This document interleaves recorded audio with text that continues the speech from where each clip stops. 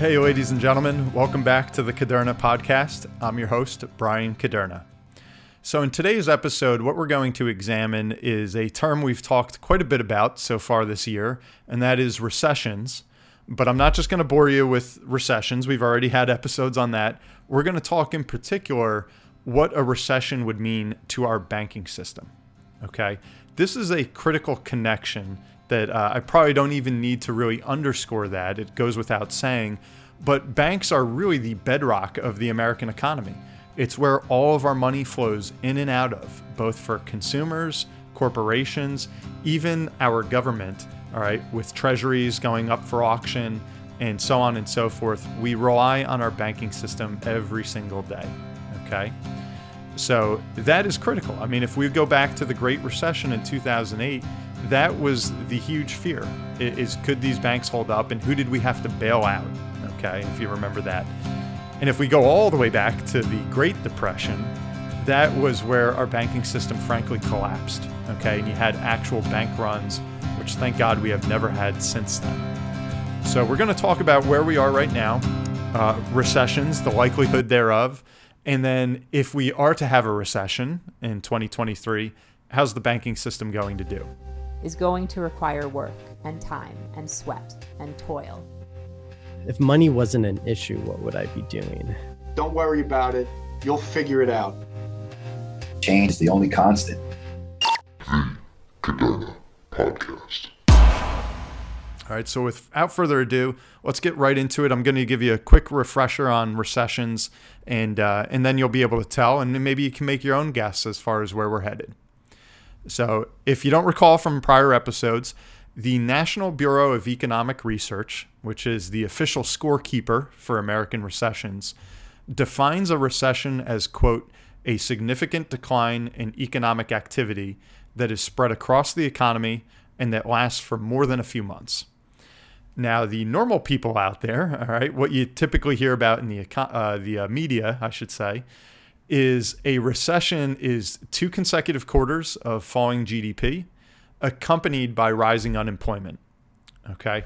So that's where there's been so much confusion, of course, this year is if you just look at GDP and you look at the first 2 quarters of 2022, a lot of people out there said, hey, we're already in a recession.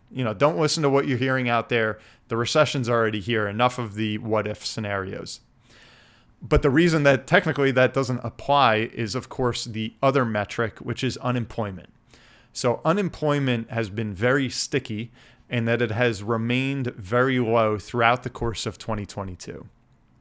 Just to provide some context as far as where we are right now, and I am airing this podcast on December 6th, 2022, let's take a look at the U.S. Bureau of Labor Statistics JOLTS report. And if you don't know what that is, that's the Job Openings and Labor Turnover Survey. Okay. So the JOLTS report shows that finally the employment or unemployment, I should say, is cooling. Okay. And that's a relative term, which I'll get into in a minute. So as of October, there were 1.7 job openings per eligible worker. Okay. Now, why I say that it's actually cooling is if we just rewind the clock to April of this year, that ratio is actually 2 job openings per every available worker, okay? That was where we really hit that peak where employers out there, small businesses out there were saying, where the heck are all the employees? We need folks to come in here and start working, all right? And why I said that that's relative is if we go to right before the coronavirus pandemic began, that ratio was 0.6 job openings per available worker. Okay. Naturally, that would imply a time where there was competition. All right. More people had to fight for less jobs that were available. Whereas as of late in 2022, of course, that script has been flipped where we're seeing, jobs, employers out there, asking, trying to give away jobs, trying to find work, begging for employees. So that right there, guys, is what is kind of giving the Fed that ammunition to say, hey, inflation's here. We all know that. And we have the ability to keep raising interest rates because the labor market is so darn tight. It's not like people are out there struggling to find work. And just to add a little more color to that statement, The November jobs report from the Labor Department showed that our economy added 263,000 jobs, okay, where the anticipated number was actually 200,000, all right? So even still, with everything going on with Fed raising interest rates drastically over the past 6 months, we're still seeing the economy, adding jobs at a decent clip. However, where I can say that it's cooling again is if we look at all of 2022, the average job generation for each month has been 392,000 jobs per month since the beginning of the year. Okay, so again, we got to keep things relative. So you could say that it's finally starting to cool. However, unemployment is still staying right at 3.7%, all right, which is a very low figure. So this is where you're starting to hear, that if you listen and you watch the stock market and you hear some of these talking heads say, more good news is bad news. That's why, we want low unemployment. Okay. We want to have more jobs created every month. However, when we see that, again, that's giving the Fed some comfort to say, hey, this economy is fairly strong and it can deal with another interest rate hike, which of course the stock market and also the bond market does not appreciate. Okay, so that's where investors are paying very close mind to those figures. So why did the stock market go up a lot in November then? Because one, we keep things relative. So you could say those numbers, yes, they're still impressive, but they're starting to slow. And then the more important thing, of course, is inflation, which is what the Fed's, attacking or targeting. So according to the Bureau of Economic Analysis, the PCE index, which is the Personal Consumption Expenditures Index. Again, that comes from the business side, where the CPI, the other one you hear, is from the consumer side. Nevertheless, the PCE index was 6% in October, year over year, whereas it was 6.3% in September. All right, so that's the first time this year that we saw that number go down, which is what had everybody jumping for joy, saying inflation is finally slowing. And so in theory, the Fed can relax a little bit on the raising the interest rates and we can get the stock market back on its feet again. Okay. So remember, there's a tension there. We have inflation that we want to come down. And then we also have unemployment, which, as silly as it sounds, it's almost like you want the Fed to see it going up so that they pump the brakes a little on their rate hikes. But that's where the little tug of war is going on right now, kind of governing what the Fed's going to do and then spilling over to what the stock market says. But with all of that said, we've had enough talks on recessions, inflation, all that stuff. Let's talk about our banking system. Okay, so let's segue over to the banks. And in particular, if things do get worse, if the economy does roll over into a recession, what will happen to our banks? All right, the holders of all of our money.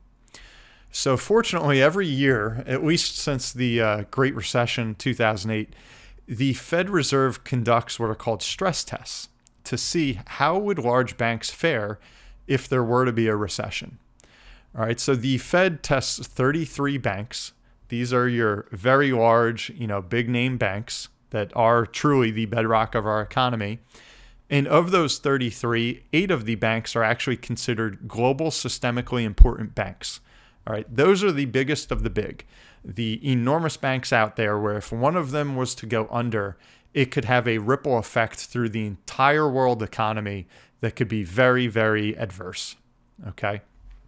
So in these stress tests, what the Fed Reserve does is they assume an adverse or a severely adverse scenario. And the way that they would define that right now in today's day and age, the latest stress test, they assume a few factors. Number one, they assume that unemployment were to peak at 10% by the third quarter of 2023. Again, right now it's at 3.7%. They assume that real GDP were to decline more than 3.5% from the fourth quarter of 2021 to the first quarter of 2023. And along with those, they also assume steep declines in the stock market, the bond market, and the real estate market.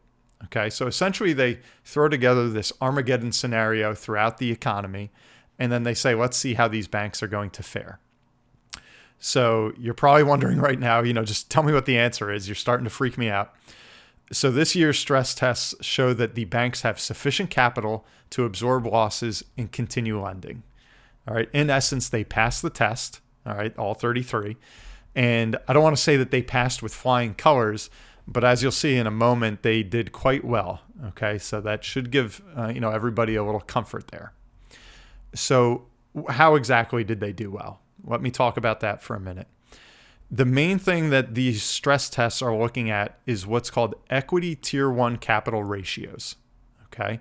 What that is core equity capital compared with the total risk-weighted assets of the bank. All right. I know those are some confusing terms there. What you want to take away is just that a higher ratio means a stronger bank, and a low ratio, meaning that they have less core equity capital compared to their risk-weighted assets, that would imply that a financial shock could really injure the bank and they may not be able to recover or continue lending, i.e. they would need a bailout in order to stay alive. Okay. So the minimum ratio is 4.5%. That's the same for all banks in America. Okay. In addition to that 4.5% minimum, the banking system requires a 2.5% stress capital buffer. Okay. That buffer can vary bank to bank. But so right now we have 4.5 as the minimum. We have a 2.5% stress capital buffer. And then on top of that, there's a 1% surcharge for those 8 global systemically important banks. Okay. So if we add those all up, that gives us a ratio or a target of 8%. Okay. So the current ratio, as of the Fed Reserve's Banking Systems Conditions Report, that's a mouthful, in November of 2022, showed that in this current environment, the ratio is 11.4%. Okay, so well above that 8%. That's a good thing. And now you're asking, well, tell me about that stress test. All right. Under the severely adverse scenario, the banks proved an average 9.7% after the severely adverse scenario. Okay, so still well above that minimum that's required. So I know I threw out a lot of data here. That's why I wanted this episode to be audio only. But we've gone through, just to kind of recap, what a recession is. You should be familiar, if you listen to my program, you should be familiar with that so far this year. And again, inflation is starting to slow down. The labor market is starting to loosen up ever so slightly, but we have unemployment still very low, which is giving the Fed, that confidence to say you can deal with rate hikes. Okay. And so the stock market, of course, is trying to digest all of this information. But again, the connection I wanted to draw in today's program is our banking system. Okay. Which is so, so important. I can't stress that enough. No pun intended with all these stress tests. But that's the good news here, is that our banks are by and large in fantastic shape. They're very well capitalized. Okay, which means that they have a lot of strong assets on their books so that if things go well, great. If things hit the fan, of course, it's bad for the economy, but our life support, our banking system should do just fine, even in that Armageddon type of scenario. All right, I hope that wasn't too confusing and or boring, but I think it's important. If you have to go back, this was a short episode, and just give it a quick re-listen, I'd ask you to do so. Because this, guys, is really the crux of our American economy. And as they say, when America sneezes, the world catches a cold. It's so true, but I think that should really give a lot of people out there some peace of mind to know that we have so many measures in place to take care of what's really important. So with all of that said, I'm your host, Brian Caderna. You just listened to another episode of the Caderna Podcast. Please do keep tuning in, spread the good word. We have some awesome guests coming up on the docket here at the end of the year. And of course, my new book, What Should I Do With My Money? Economic Insights to Build Wealth Amid Chaos, is now available for pre-order, and it'll be coming out next February of 2023. So again, we'll see you next week. Thanks so much for tuning in.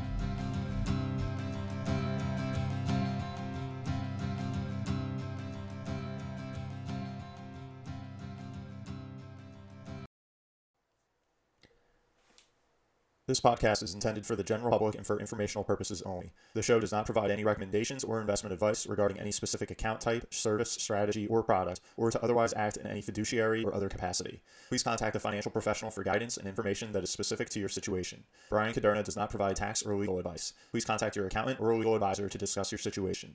Guest speakers and their firms are not affiliated with or endorsed by Park Avenue Securities, Guardian, or Caderna Financial Team, and opinions stated are their own.